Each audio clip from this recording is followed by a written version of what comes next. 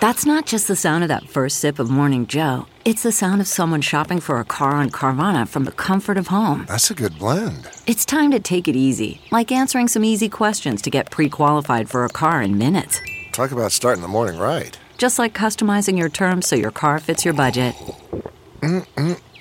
Visit Carvana.com or download the app to experience car shopping the way it should be. Convenient, comfortable. Ah.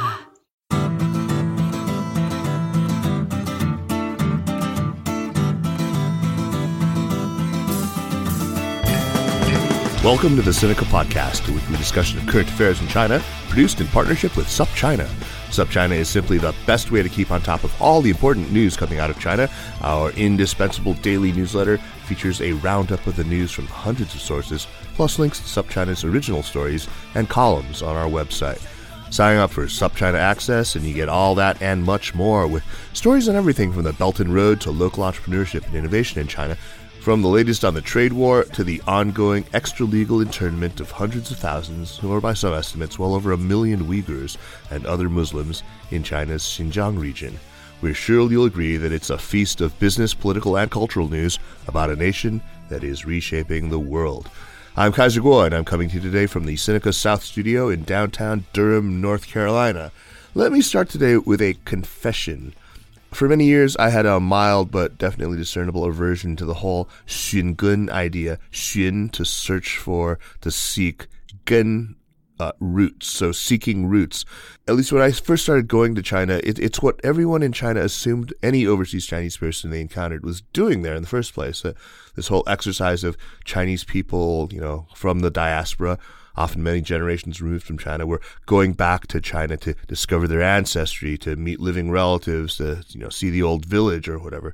In retrospect, now that I no longer have that aversion, I can see that it grew out of a couple of things. One minor piece of it was a suspicion that I harbored that, encouraging or even applauding people in this whole roots-seeking exercise in China would subtly undermine this right that a lot of Asian Americans were fighting for, that this idea that they should be able to demand to be seen as having no ancestral connections at all, to be as American or as Canadian or whatever as anyone else, as an Irish guy or a German guy or whatever.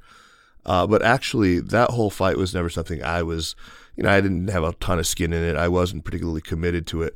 And thinking back on why it bugged me when people asked me if I'd come to China to do the roots-seeking thing, it was that it implied somehow that I had lost connection with my own roots. And ever since I was pretty young, I prided myself on knowing quite a bit about my family history, of being familiar enough with the historical events in the lives of my parents, my grandparents, and even, back a few more generations, so I could slot the stories that they told me into my knowledge of China's modern history. And just to give it context. And I guess for me personally, the assumption that I was in China to xun, to search for my roots, just kind of rubbed me wrong. I was told myself that even if I had no blood connections to China whatsoever, I would have just found it to be the most interesting thing happening in my lifetime, and I still would have wanted a front row seat to it. I would have found my way to China. It was just independently compelling. I still actually kind of think that. And when it came to other people, I often thought I smelled something ignoble in root-seeking. I was conjuring up these scenes of the triumphant return of someone to their village, their ancestral village, these privileged and well-heeled denizens of the First World, exaggeratedly signaling their foreignness while deigning to walk amongst the unwashed, beaming their big, orthodontically corrected white smiles and dispensing little gifts from civilization, offering fulsome and very condescending praise of the quaint and rustic lives of their distant cousins. But over the years, I changed my mind about this. Part of it was that China had changed, and part of it was that the U.S. had changed. And another part, which is salient to today's discussions, is that just before I left China 3 years ago, I heard about a very cool little startup founded by a lawyer from the Netherlands who had been working in Beijing. His own ancestors had come from southern China long ago, gone to Indonesia, and he'd been curious about his roots in Fujian. And so he decided to learn all he could about his ancestry. And he found out quite a bit, it turns out, and the very keen interest that other people of Chinese descent consistently showed in his own genealogical explorations gave him this idea to start this company, My China Roots. They're still going strong today, and we've finally gotten around to getting this show together. The founder's name is Huihan Li. He joins us from Sinica East in Beijing. Huihan, welcome at last to Sinica. Hey guys, good to be here.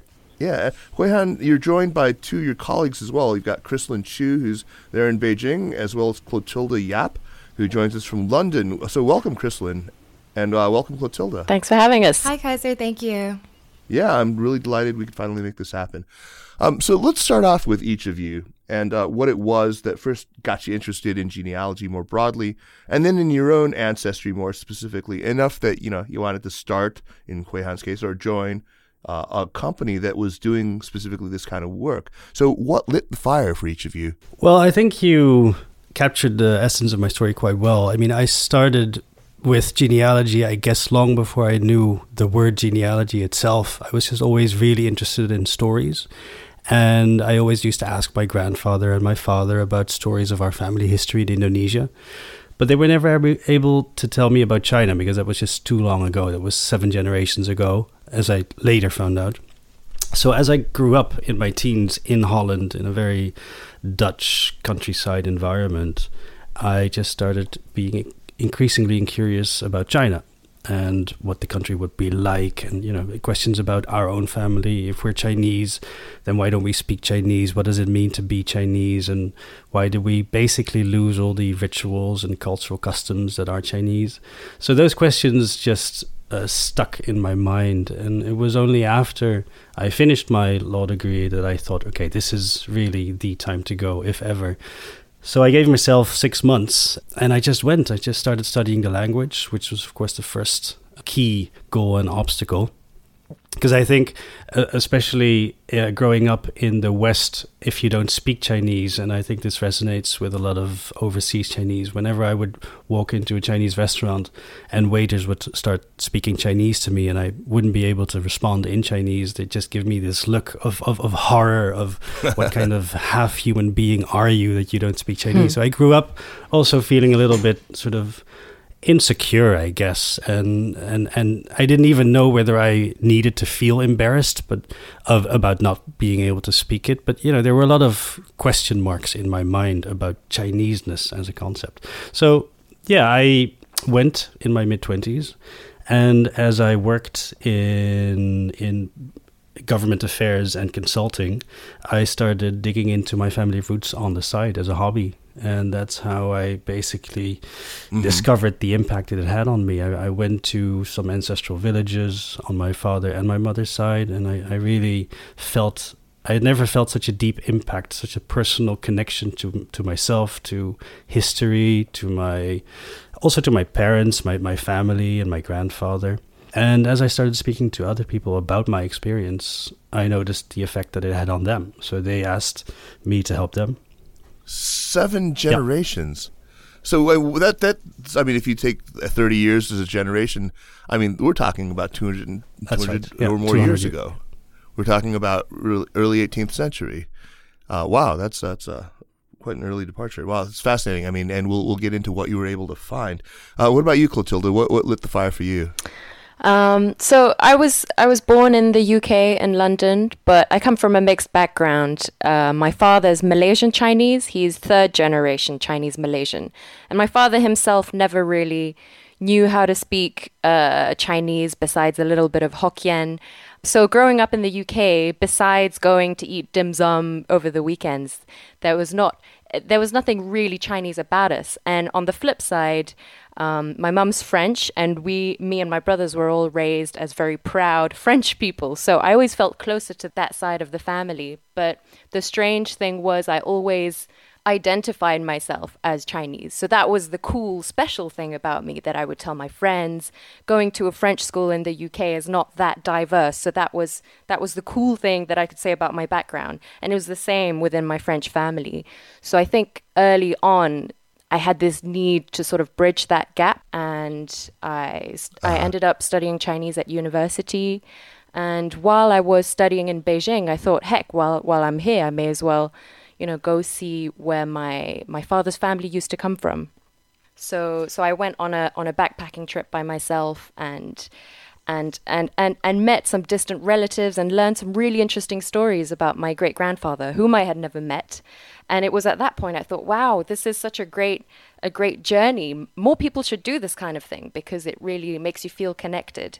And I thought, oh, I could start my own charity or company, whatever, that helps others retrace their roots back in China. But obviously I found a company that already did that, which was My China Roots, and the rest is history. Yeah, well, so it's interesting. So far, both of you have had stories that are more pull than push. I mean, I imagine that for some people who grow up in the Chinese diaspora, they feel excluded from the society they live in, whether, in Europe or in the Americas or wherever. And that is what makes them take an interest in their ancestry, in the country that they come from. But that's really, it seems not to have been the case with either of you. What about Chrysalin? What about you? Yeah, so for me, I was born in the United States, but my parents were both born and raised in Malaysia. So growing up, they would always, over the summertime, bring us, quote unquote, home to Malaysia to visit family. So that's where I associate it as like my cultural, ethnic kind of home outside the US, not so much China. But obviously we are all ethnically Chinese, and Malaysia itself, it's like a melting pot or a salad bowl of the East, as my dad likes to describe it. And America as well is its own melting pot. So both very multicultural in different ways. And in each of those settings, I felt very much, I would keenly feel how I was caught in between and how like my identity would shift depending on the context I was in. And so like in the US, I would feel far more Malaysian than if I was in Malaysia. In Malaysia, I would feel very un-Malaysian, right? My parents, they can speak, 5 languages or dialects between the two of them, but growing up, it was more like their secret language if they wanted to, talk about me and my brother about his understanding. So, and language is a huge, that's the way that you access just culture, the mindset, be able to connect with people. So having that barrier, I think, has always been kind of this undercurrent of shame or like not enoughness or whatever being Chinese is. There was always that sense of deficiency, I think.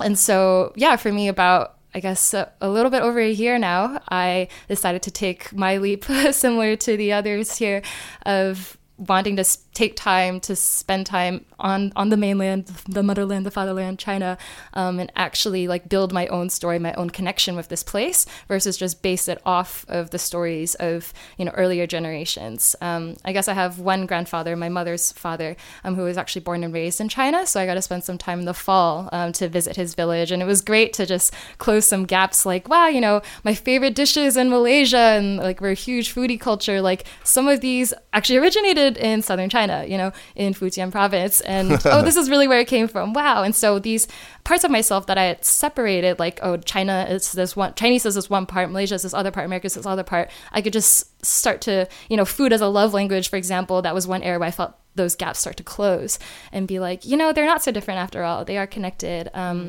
And I think for me in the US, I grew up in the Northeast in New Jersey, but I went to college in the South in North Carolina, and just feeling kind of caught in between some of the racial dynamics where the narratives in the US are very literally black and white. And there's still a huge underrepresentation of Asian American history and migration stories in the story of America. A lot of this leap was very much driven the push that I felt was like, I'm tired of saying like what's not my story, like, it's not that, but like what is my story, what is our story, what's our family's story, and so that kind of led me back here to try to be like, all right, like let's try to experience this and let it actually speak to me so I can have a sense of why am I proud or glad that I'm associated with this culture, and then invite other people into it as well. Well, I'm just a stone's throw from your alma mater, from Duke, just down the road here. It's funny. I'm on Main Street. Lucky you. Yeah. What strikes me is really interesting is that all three of you are from diaspora, or your roots are in diaspora countries, and not, originally in China, but via a Southeast Asian country, either Indonesia in Hui Han's case or Malaysia in the case of both you, Clotilda and Chrysalin. I wonder if that's mere coincidence or whether that sort of interposition of another country maybe adds to the mystery, the allure, the sense of wanting to find out. I mean, because in the case of somebody like me, it's just quite direct, right? I mean, my parents were both born in China, went to Taiwan, arguably another country, but maybe not. and then went to the States directly. So there was no non-Chinese country in the middle. Do you think that was a factor for any of you? For me, it was because, I grew up with stories about Indonesia, and I grew up learning about Indonesia, but never about China. So for me, it was this missing link. But I think if I look at the people that we help today, we get people from whose ancestors have moved twice or have migrated twice, but we also have people that whose ancestors came from China and they just settled in the place where the clients live today. So in that respect, I would say it's quite coincidental that the three of us are from different places. But the thing is, we have people from all ages and all backgrounds. We have people that are in their early 20s. Working for you mean? Oh, sorry, yeah, people that we help. I mean, clients, customers. Oh, okay, right. Yeah, let's get into your clients. I mean, obviously, there's a growing interest right now. Otherwise, your company wouldn't be flourishing the way that it is. Do you suppose that China's rise has been a factor in this growing interest? I mean, now China is a pretty modern country. It's got a lot to be proud of, at least economically, if not politically. It's got, for whatever reasons, people are maybe feeling more comfortable with pride in their cultural heritage. They have these sort of stirrings of these feelings of connection to China. They all of a sudden want to, understand their origins there better. Is that a plausible theory? I think so, yes. And maybe not so much just active pride, but at least less ashamed. I mean, it's just also easier. I would think, in addition to China's rise, just simply the rise of the internet and the barriers that have been broken down in terms of just traveling to China, just Googling China, and just at least satisfying the early stages of a curiosity, and just the awareness that it's actually quite possible now to do this type of research. That's definitely contributed too. So, Chloe, you work on the customer side. So who are these customers? Where are most of them? And from talking to them, what are some of the things that motivate them? And I guess, why are so many of them women? Apparently, it's very heavily gendered, right? I mean, there's way more women who are taking you guys on. Yeah, I don't know if I can answer your last question, but definitely speaking to customers is the favorite part of my job, precisely because we get such a broad range of people of diverse backgrounds. So the vast majority, I would say, come from the US, Canada, Australia, New Zealand, but we do get loads of requests as well from Southeast Asia, so places like Singapore, Malaysia, Philippines, and quite a few as well from Central America, so the Caribbean, quite a bit from places like Jamaica. And I'm very excited to say we've just confirmed our first South American client as well. So very exciting news, yeah. And we get quite a few people who are, I want to say, middle-aged or retirees who have quite a bit of spare time and want to research their heritage for the next generation. So they perhaps, knew a little bit about where their parents or grandparents came from, but they want to just solidify that so that their kids and grandkids have traces and have references to start from. But we also, of course, get young parents who have just had kids and are sort of questioning what kind of stories they want their own kids to inherit. So yeah, it's very interesting to come across all these different kinds of interests. I imagine that among those young parents, some of those customers were probably parents of adopted children or adoptees themselves, who were maybe born in the 90s and are now into their young adulthood and are very curious about it and probably have approached you. Have you had many queries from among these thousands of young girls mainly who were adopted from China? Yes, we do get quite a lot of those requests from both adoptees and their parents who are either European or American but want to do this for their children.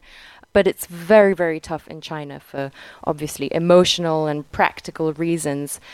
And the institutions that you would have to contact in order to find, traces of biological parents are often government institutions who either don't keep records or don't want to share the records. Right. So it's very, very difficult. At least that is a fairly well-trodden path, right? I mean, a lot of people know how to do this sort of who were my biological parents research. I mean, I imagine that's something that has been going on for quite some time, well before you guys got started. So at least it's a well-trodden path. That's true, but it's also for many adoptees interesting to basically just come back to China, and even if we don't find the biological parents, just going back to the orphanage, or for instance the police station that they might have been found in front of, or foster parents that they would have ended up after the orphanage and before being adopted overseas. A lot of that really awakens a lot of emotions too. So even though finding biological parents is often challenging, there is a lot of other research work that we can do that is still emotionally valuable to these adopted girls. Yeah, I mean, the one thing I'll add is, like, I spoke with one girl who came back where she was born, she grew up in Spain and identifies as Spanish, feels very Spanish culturally. And she told me when she came here, like, she didn't feel like she necessarily wanted to be more Chinese, or that being Chinese necessarily meant anything to her. She was just curious, and it was more of an intellectual curiosity, perhaps.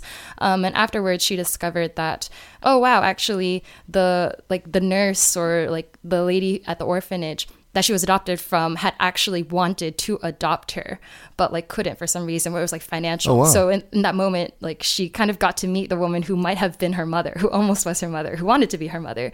So that was like, Wow. unexpected. And I think, kind of flipped that switch from being an intellectual curiosity to being that more emotional one that she couldn't have imagined. So you never know. Yeah, I've definitely found myself imagining that other life I might have had. My parents were from kind of elite families in adjoining counties in the same province, and their parents knew one another. They were both the sort of eldest siblings of oldest boy and oldest girl. There's that faint chance that they might have gotten married, and so I always imagined for myself like a life that might have been in China. Anyway, let's talk about how you guys do the work. I'm sure the resources that your various customers have available to them, they must vary pretty widely, but maybe you have a sense of who a notional average customer might be and what she has available as a sort of starting point. Like what's in that box of stuff they can give you to begin. So the main things that we always ask our customers to provide at the start is the name of their ancestors, or as many ancestors as they can, in Chinese characters. And this is super important because, of course, when we go back to China and do the research, locals or distant relatives, they won't remember that person as Francis Fong or whatever his westernized name is. They will remember his Chinese name. And then the second thing that we ask for is the address or the name of the village, town, county, etc., that the ancestor came from in China, also in Chinese characters. So the key challenge here, of course, is that a lot of Chinese immigrants, when they left and they went to Peru or the US, they would have transcribed their names depending on the dialect that they spoke, but also depending on the language that is spoken in the country of arrival. So you have different ways of romanizing names and places that can make it a bit difficult sometimes to retrace the original Chinese characters. Right. So, but there are a lot of clues that most people have that they don't realize they have. For example, if their grandparents were buried in a Chinese cemetery, it's likely that there are Chinese characters on the grave. So even if our clients can't read Chinese, they have access to this really important clue. And Chinese graves have not only the names of your ancestors, but also their hometown back in China, if you're lucky. So that's a key. And they often have names of spouses and descendants and parents even. Exactly. Yeah. And I'm sure everyone's got like those a photo album with some sepia toned photos, and sometimes they'll have a name scrawled on the back, or Chinese characters appearing somewhere in the photo that might give clues. Yes, exactly. Especially because you have to remember these are our ancestors who first left China. They they were away in a completely foreign place, often with few people that they knew who spoke the same language as them, unless they really tried to seek out those areas or those Chinatowns where they could find, locals to them. So they would most likely have written back home and sent money back home. So if your family has kept, stray envelopes or things from that time, you could also potentially find an address or names of the people that your grandparents corresponded with, and that can be a really good clue too. So there's sort of the holy grail, though, of genealogical research in China, which of course is the Zupu or the Jiapu, right? Huihan, can you explain what these things are, and how often are you able to actually find one that's that is of the clan or of the family that's doing the research? Yeah, so a Jiapu or a Zupu, they're basically clan books or family history books, and especially in the past 1,000 years since the Song Dynasty, families have been maintaining these books. So it's not just a rich, noble family that would keep these books. It's basically across the board, and it goes back to Confucianism, really, to the value of maintaining records about your ancestors, knowing who they were and respecting them that way. So these books, really, they have family trees, but not just family trees. They have sections that discuss the biographies of certain renowned ancestors. They contain histories about the village itself, histories about the clan and where the clan was, where the ancestors were before they moved into the last village that the ancestors were. So it basically goes back hundreds or sometimes even thousands of years in the past. Yeah, so really the Holy Grail. Exactly. So one of the questions that we get very often is, well, hasn't everything been destroyed during the Cultural Revolution? And a lot of it, of course, has. But very importantly, in the South, there was a big resurgence in the 80s and 90s of clans getting back together and basically elderly villagers doing a collective brain dump and re-establishing and republishing their clan Zupus and Jiapus. So that's one. Number two is also in the South, it being further removed from Beijing. There were actually a lot more of these books saved than in the North. Yeah. Number three, in the South has mostly in history been more, valuing cultures and Chinese history than the North in general. So to answer your question, how often does it happen that a family can still find its family book? It actually happens very often and a lot more than you would think. Our success rate is around 80%. So, that's typically, in the majority of cases, we would be able to find a Jiapu. Wow, that's impressive. Also, to go back to your earlier question about what sources are needed, what information is needed for us to be able to start research, one of the things that I'm really excited about is that the bigger we've gotten, the more overlapping family histories we've been seeing.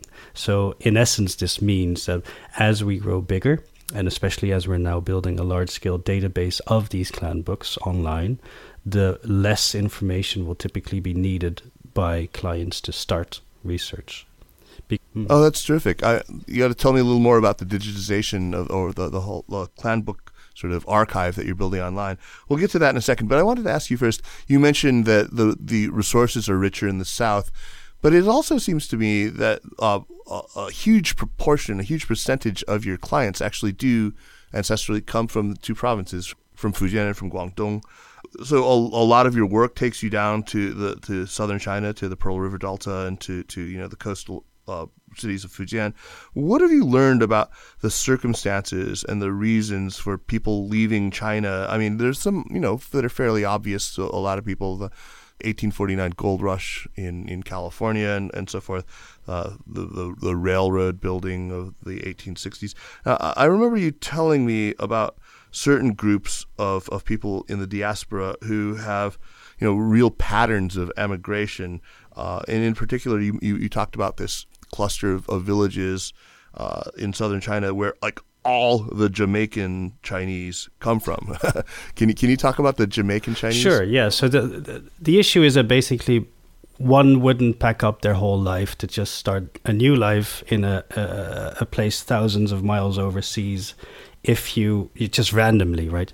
People would typically go where their uncle could already help them find work, which means that there were established networks of people going from A to B overseas. So if, for instance, you take a look at the people of Chinese Jamaican heritage in, let's say, Toronto, New York, and Miami, those 3 cities in Northern America, you'll find that for like 90% of those cases, they will come from an area that is of a 30-mile radius in modern-day Shenzhen. And they will have been... Yeah. Oh, so wow. that's how historic migration patterns basically evolved. They started at one place, and then, people followed one another because they could help one another in a new place. So in this particular case, in a very small area in Shenzhen, people started moving to Jamaica about 100 and more years ago. And then in the 60s and 70s, a lot of these Chinese Jamaicans, they moved, for instance, to New York, Miami, and Toronto, where they still live today. So this historical migration mapping is one of the things that we're also very excited about and what we're doing at the moment. Because, again, it goes back to the point of the more you map, the more people that have actually not too much information we can help. So I mentioned just now that a lot of your clients are from Fujian or from Guangdong province, but there's another geography of China that in more recent years, at least, has been sending a lot of people in diaspora. A lot of it's of course Wenzhou in Zhejiang province. I understand that there's more and more people sort of with Wenzhou roots who are now taking an interest in your services. Is that correct? That is correct. I mean, in the beginning, when we started My China Roots, I was really focused on Fujian and Guangdong because I figured that, like me, the people most interested would be people that don't really speak Chinese anymore and don't really know where they're from in China anymore. To our surprise, our pleasant surprise, one of the another type of client does actually still know where they're from, and they still speak Chinese. However, because they've migrated overseas, for them a key motivation is the next generation. So they see their kids being completely Americanized or Dutchified or however you want to call it, and the parents feel that it would be valuable to still transfer knowledge about China, where they were from. So our family websites definitely help with transferring all the awareness of roots to the next generation. So what about historical events in China that produced waves of migration, sort of the push, like maybe the Hakka-Punti Wars or the Taiping Rebellion? Taiping Rebellion, the chaos of the Taiping. Exactly. Yeah. Can you talk about what you've seen sort of historically as events in China that produced the biggest out-migration waves? For sure. I mean, there were typically always push as well as pull factors. So push factors include, like you said, in Hakka cases, the Taiping Rebellion. Like after the Taiping Rebellion, there was a big backlash against the Hakka, and like many thousands of Hakka had to flee the mainland. But you also had a lot of instances of like floods, natural disasters in Guangdong, and earlier also in Fujian that had basically poverty. People were just same with famines, and people were so in such dire straits that they had to find ways overseas to make money and to survive, essentially. So a lot of these people, they gathered like families or villages, they pooled their money and then ended up sending one or two of the younger boys, typically aged like 17, 18, 19, to go overseas and make money in order to send it back to home. But where do you go? Do you just go anywhere? No, you don't just go anywhere. So there had to be pull factors. You go where your uncle was. And your uncle went there because there was a pull factor that pulled him to a certain a certain environment that was good to make money. So basically, these were environments where European colonizers were, and especially after the abolition of Western and Central African slavery throughout the 19th century, that slavery, that labor, was replaced by a lot of Chinese and Indian laborers. So these came to be known as coolies or contract laborers. So they were. Their labor environment was slightly more regulated than slaves, but still they lived in dire conditions. Yeah, I mean, they were mining on the Guano Right, Islands exactly. and stuff like that, right? I mean, it was pretty awful. Tin mines in Malaysia, rubber horrible. plantations, sugar plantations in Cuba, you name it. So those are pull factors. You mentioned another pull factor like the gold rush or the transcontinental railroad in North America. So those are, they're push factors as well as pull factors that made people leave and go someplace. Support for this week's show comes from Brattle Street Educational Counseling. Stressed out about college applications? Brattle Street Educational Counseling can help. They provide guidance throughout the whole process and offer workshops for students looking to work in small groups at a rigorous pace. The workshops include hours of one-on-one attention. From college essays to standardized test prep to interviewing and applications, Brattle Street offers support for any student. Brattle Street, BRATTLE Street.com, helping you get where you want to go.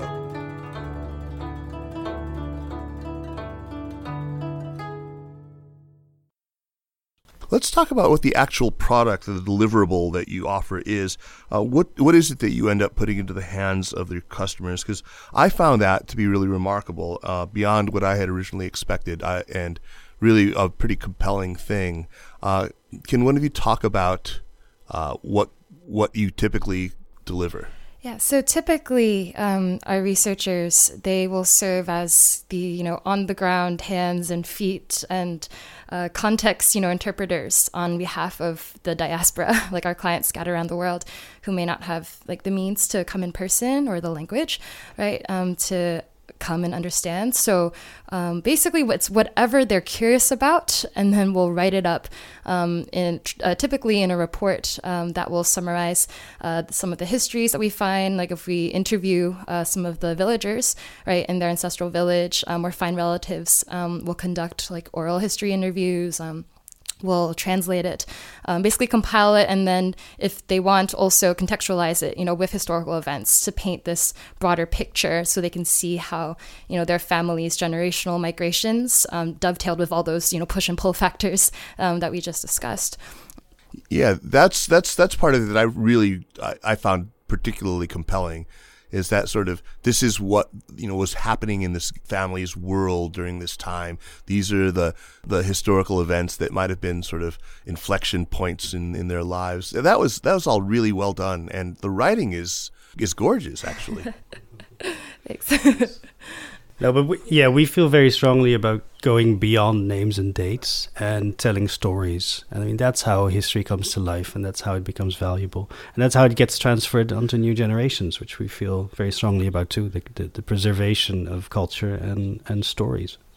Yeah, it's really all about bringing history to life. I mean, for me, I was a very poor history student. I could honestly care less.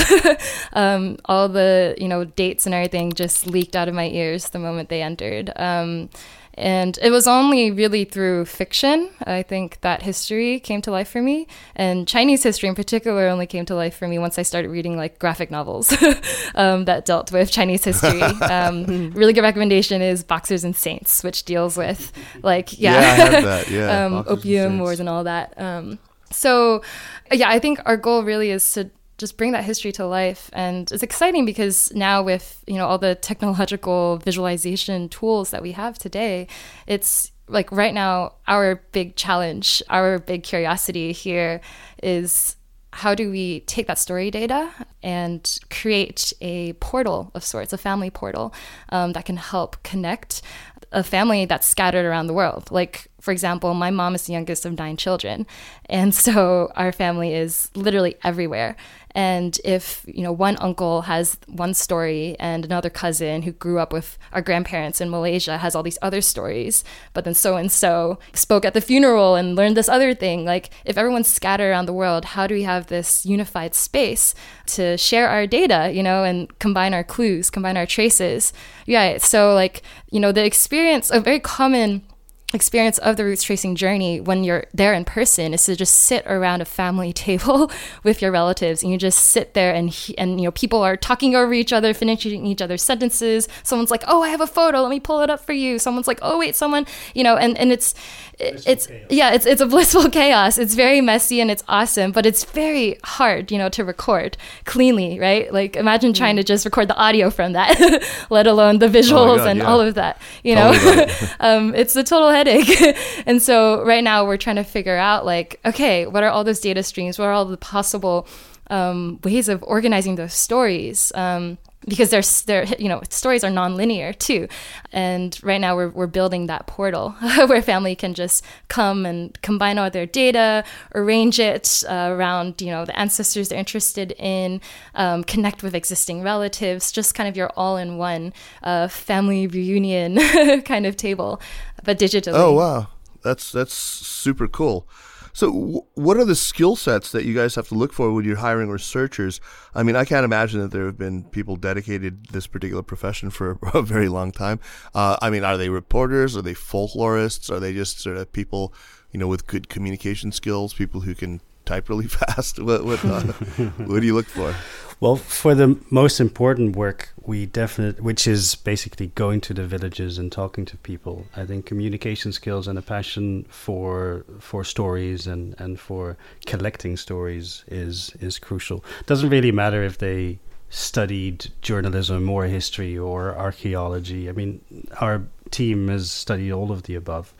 But it's really most important is that they have a passion for talking to people and collecting the stories, because there's so many stories and that are just wonderful to tell. Big stories like client stories. I mean, with big high up KMT generals that were murdered in gruesome manners, but also like smaller stories of, for instance, a missionary great-grandmother who went to Hong Kong and then fell in love, but then because of the mix, they weren't accepted because she fell in love with a Chinese cook, so they were basically, what's the word?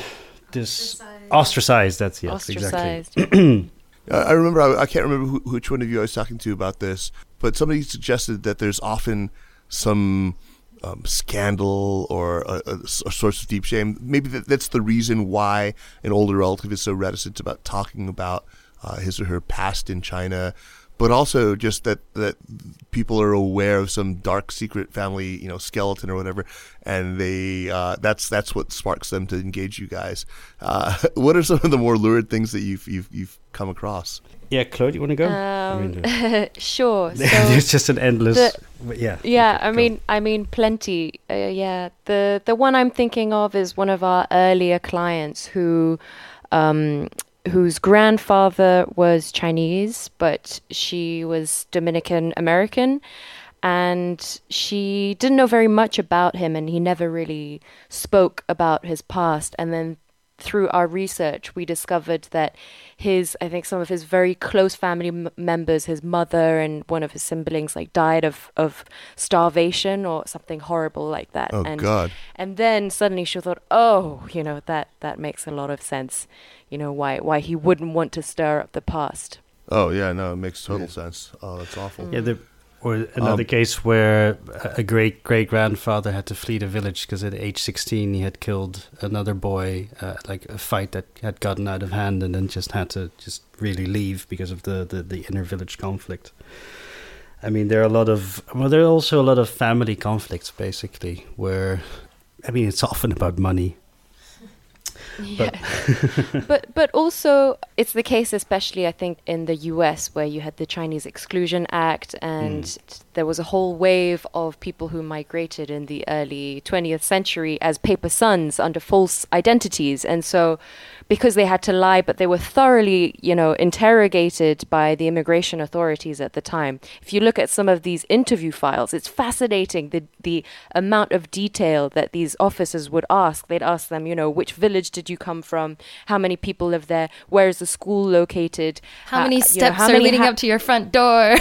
Yeah, stuff like that. that. I mean, and so you had to get your story straight. So I think because of just the trauma of going through that experience, a lot of American clients come to us and they say, you know, my grandparents never really agreed to answer our questions about where they came from, probably because they were scared, and it's just the repercussions of this that they were still feeling. Well, also, let's not forget that I think Chinese parents in general are pretty bad at talking about emotions and the softer side of things. Yeah. I mean, not to generalize. Yeah. Yeah, it is a stereotype, but it's hard to say. Yeah. Well, we're not sure, though, whether that's actually genetic. And speaking of genetic, sure, you had to know I was going to ask this. What about DNA? There are all these services available now. I mean, I think they're quite popular from what I've heard in China. My wife actually says that they offer a whole ton more specificity about geographies within China. I mean, you do like Ancestry DNA or 23andMe, and it'll tell you like you're 97% East Asian. Oh, yay! That really helps. I mean, yeah, not super helpful. Presumably, you guys could learn an awful lot if you did that. Can you comment on what your plans are for integrating or for partnering with companies that do use DNA sequencing, and what are some of the challenges around this in China? Yeah, definitely. I mean, DNA is, we're now in the preparatory phases of setting up our DNA services. You just mentioned Ancestry DNA, and we're very happy to have one of the key people that actually built up Ancestry DNA as one of our hands-on and strategic advisors in order to basically advise us on how to set up DNA services, but then in the Chinese context. So we're in talks with some laboratories, and hopefully next year it will be good to have another chat on the Sinica podcast, so we can really launch our services then. Yeah, you guys will have to actually do mine, for free, so that I can find out. No worries. I'll talk to the manager. Uncover all these new lies that I was told for so long that I was descended from this particular Tang general, and just from my own cursory investigations, it turns out to be completely untrue. Yeah.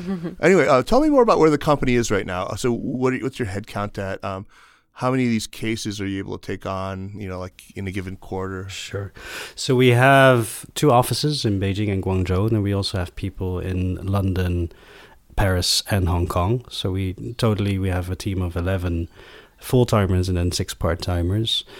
Oh, wow. It's really small. Yeah. It's like our company. It's yes. I'm happy to say that we're really growing, though, especially the past 2 years.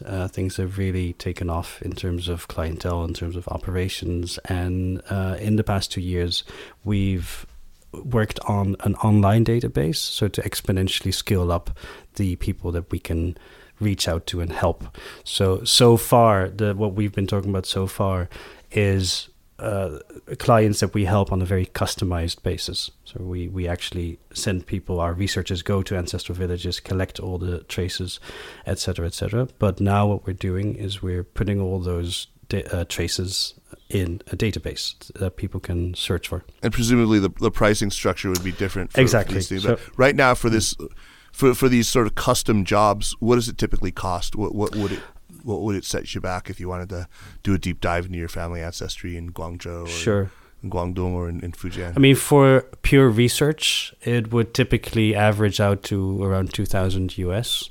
But important to say is that we have a success fee and a base fee mechanism, and that is designed to lower the risk on the client side if we don't find anything.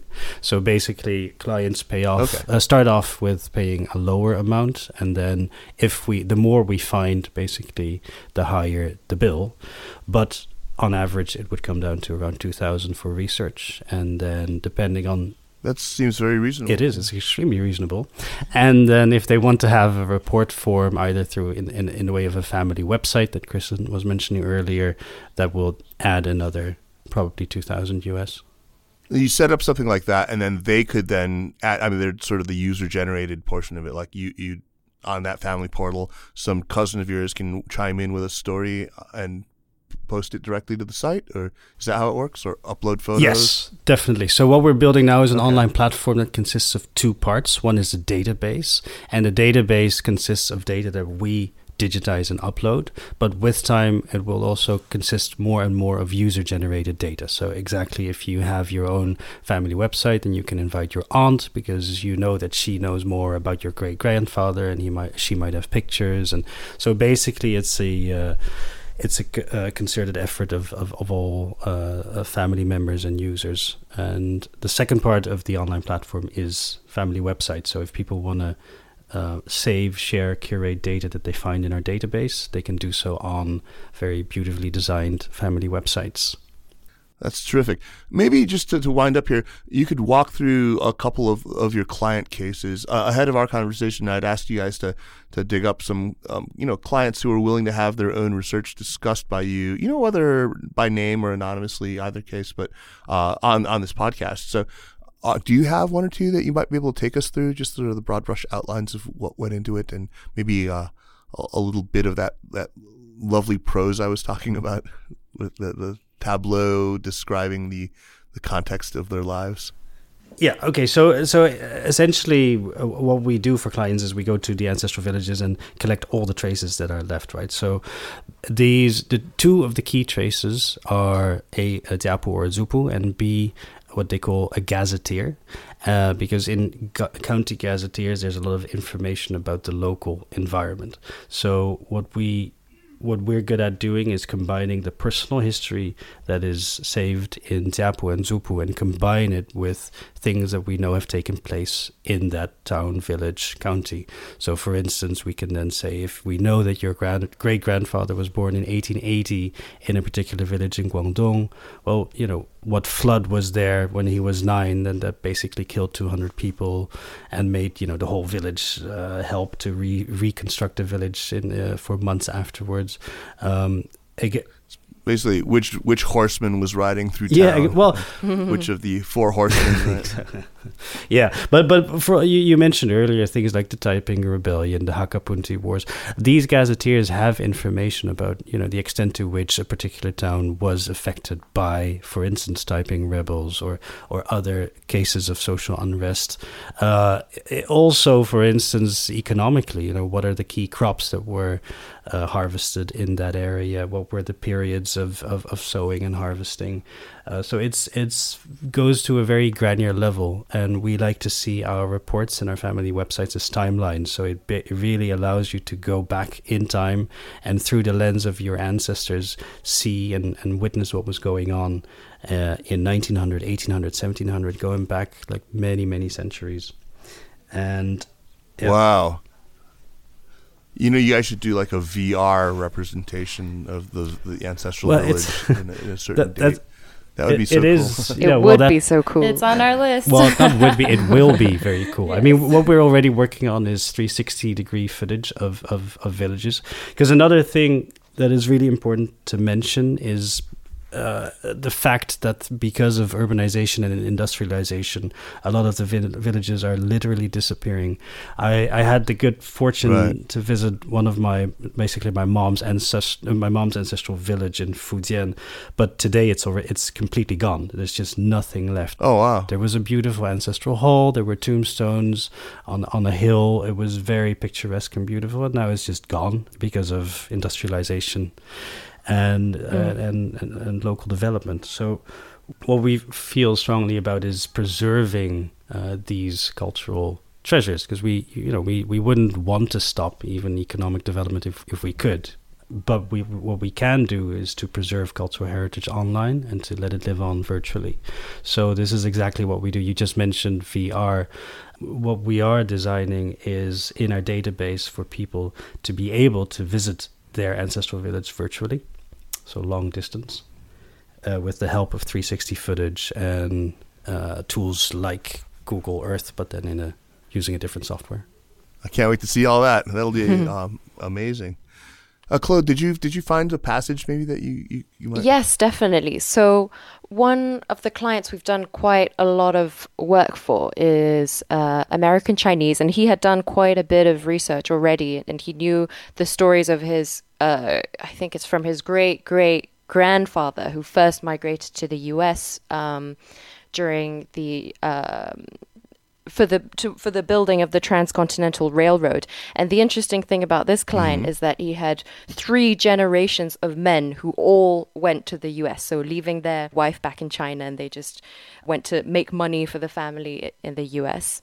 And so through the use of gazetteers and after conducting loads of interviews with villagers in China, we learned about loads of stories of things that had been happening back in the village while they were away. So we also learned about the other side of the story. And that kind of comes back to this idea of, picturing what might have happened if they had stayed, or if they had all stayed and then their descendants had stayed as well. And in his case, I think we learnt quite a bit about his grandmother, who had been left in the village in the early 20th century. And it was quite a risky time. I mean, in Kaiping, which is one of the key counties that a lot of overseas Chinese come from, because you had a lot of rebels. And of course, then there was the Japanese invasion. So she was there through a lot of that. And then after the communists took over, she was also there during the Great Leap Forward. But when that started, she escaped to Hong Kong. So we learnt about all these things that he didn't necessarily know about his grandmother, even if that was more of a recent story. But yes, the most interesting thing really was that 3 generations of his ancestors had all gone by themselves to the US, leaving wife and kids back home. Yeah. Yeah, that was actually not untypical though at that time. So sort of the pattern, and weirdly, it even persisted in a way in San Francisco Chinatowns, where a lot of men would go back to their village and take a wife, and not necessarily even bring her over until she was pregnant. Exactly. At which point they would bring her over. Right. And you'd have entire villages who were sort of inhabited by these wives who had been entrusted basically with looking after their husband's parents, and they may have only spent a total of 2 years with their husbands in their entire life. So it's a little bit sad. It's a lot of it sad. Huh? It's quite sad. But it also gave rise to a lot of kind of funny situations. For example, I think in Kaiping specifically, where this one client was from, they had this special custom in which when the groom could not be present because he was trying to make money somewhere on the other side of the ocean, you could have a cockerel stand in as a proxy. Yes, so the bride would actually marry a rooster instead of a person. So it's completely absurd, but that did happen. There's a terrible joke that one could make about that.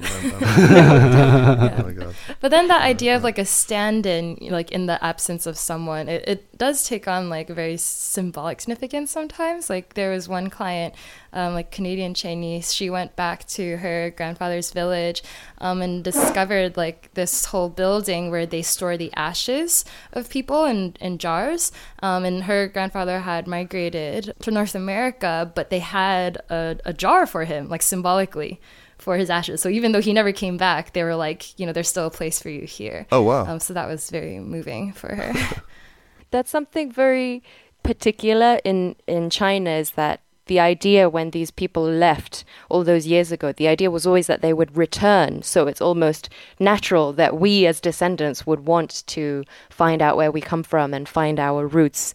And it's natural to have an ancestral tablet or an urn that has the symbolic ashes of our ancestors still there. I'm getting this real distinct sense that you're not just a genealogical service, but you're really playing a role in cultural heritage preservation, and that's a really great thing about this company. We like to think so. It's really cool what you're doing. I love it, and we need to tell our listeners what they can do if they're interested in engaging your services. Where can they find you online? Sure. Anybody that's interested to hear more, go to www.mychinaroots.com. And anybody that's interested in partnering on a more long-term basis, we are currently raising a second angel round to build our mature platform and our database. So let us know. Basically, you can find all our contact information on our website. Okay, Hui Han, that's great. Hui Han Li, Krislin Chu and Clotilda Yap, thank you so much, all three of you, taking the time to chat about this. It's fascinating what you do, and I think Ming and Qing historians who don't land tenure-track jobs, maybe this is kind of a line of work that you might take an interest in. Well, not really just good. Ming and Qing historians, right? Just anybody interested in stories, but also now that we're working on the database, basically software engineers, big data, as well as AI. People with an AI background, we're looking now to recruit those types of people because we are looking into pattern recognition of these zupus, of cemetery records. So anybody in big data or AI, come find us. So let's move on now to recommendations. But before we do, I want to remind listeners that the Sinica Podcast is powered by SupChina. The best thing you can do if you like the work that we're doing for this podcast or any of the other shows in the network is to sign up for our SupChina Access membership. For just $8.88 a month, you get a daily in-depth newsletter that's a roundup of all the big China news. Plus, you get access to our Slack channel, you get discounts to our big conferences, and free admission to events like our monthly live podcast in New York. Okay, so now on to recommendations. Since Jeremy is not here, why don't we start with Clotilda, and then Krislin, and then Huihan, and then I will go last. So, Chloe, you are up. What do you got? So I'm a massive foodie, and in my free time to relax, I love to try and cook Chinese dishes that I used to eat all the time in China. And I found this great food blog that I've been using a lot to cook all of the classic Chinese foods that I love so much. It's called The Omnivore's Cookbook, and it's great. The author is from Beijing, and her recipes are really clear, really easy to follow. Totally advertising for her, but... Oh, wow. That's great. You know what? I just got Fuchsia Dunlop's. I just got a galley copy of the new Fuchsia Dunlop book, which is an update to her classic book on Sichuan cooking. And so I've just this morning over breakfast, I was studying one of her recipes, which I am going to attempt to execute tonight while my wife's not home, so that if I screw it up too badly, she won't. I'm not like a cookbook person. I just usually just wing it, but I'm gonna try it the way that Fuchsia suggests. And we're planning on having her on the show when she's through the States on book tour. So that's great. The Omnivore's Cookbook. Oh, the Omnivore's Cookbook. Okay, and it's an online blog. That's great. Yeah. I think, that's the reason why I keep an iPad in the kitchen. Okay, Krislin, what do you have for us? I'm a huge story nerd, and so my recommendation is tvtropes.com. It's like a Wikipedia for all narrative junkies out there. For me, even though my background is in, video production and film and all these things, I've actually seen I've watched very few movies, because for me, a movie is more than just 2 to 3 hours. It's like at least an 8 to 10 hour commitment, because once I'm done watching the movie, I have to go and consume every single behind the scenes thing, every alternate, plot they considered, like every analysis of this, alternate people they considered, blah, blah, blah, blah. And I just get so sucked into the world. And if you go on TV Tropes, literally like any story, movie, whatever genre of story that you can think of, it's brilliantly with a wicked wit kind of dissected and organized for you. So you can just go and binge and feed your craving to know what happens to your characters, or what might have happened if, someone else was cast in Pulp Fiction, or every single spoiler, or it's just all there. So that's my black hole that I get sucked into. Oh yeah, that's a serious rabbit hole. I found myself doing the same thing, and it's dangerous. I mean, I try to watch a movie and not hit pause and use X-ray on Amazon Prime, or I always have Wikipedia open while I'm watching anything, so I'm always stopping. But I have this terrible habit of spoiling myself, reading the next episode. It's anyway. I gotta not do that. I watched a movie last night, actually. I stayed up kind of late and watched Always Be My Maybe, which was pretty good. I have to say, it was pretty good. The new one with, I really liked it. Yeah, Ali Wong and yeah. It was fun. That's awesome. Go look it up on TV Tropes. Yeah, I might do that.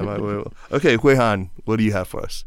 Well, when I'm not working on any roots-related things, or pretending to be a hyena or a cobra or a dinosaur with my 2 very young kids, music is my thing. I'm a drummer, a jazz drummer. So when you ask me about recommendations, the first thing that came to my mind is Haitian Fight Song by Charles Mingus. So it has absolutely nothing to do with what we've been talking about, but it's just the most. Great. No, yeah. Do you know it? I listen to a lot of jazz. I'm not as fanatical as I ought to be, but it's one genre of music that my wife lets me play at all hours, at any time, and she's completely, So yeah, nice. I've been I like your wife. raiding vinyl stores and finding good old pressings of jazz classics. So I'll keep an eye out for some more Mingus. Yeah, so Haitian Fight Song, huh? Haitian Fight Song, yeah. It's the most intense, greasy, fat, ugly, just in your face music playing that just nice. Combining history and future into a beautiful story, basically. Wow. I'm going to make a That's musical pros. recommendation too. So if you're in China this summer, keep an eye out for this great band from Richmond, Virginia. They're heading to the PRC to play a whole bunch of shows in cities all over the place. I took a look at their tour, and it's like 20-something cities. It's pretty great. They're called Colin Phils, like, in inversion of Phil Collins. Colin Phils, and it's kind of a weird name.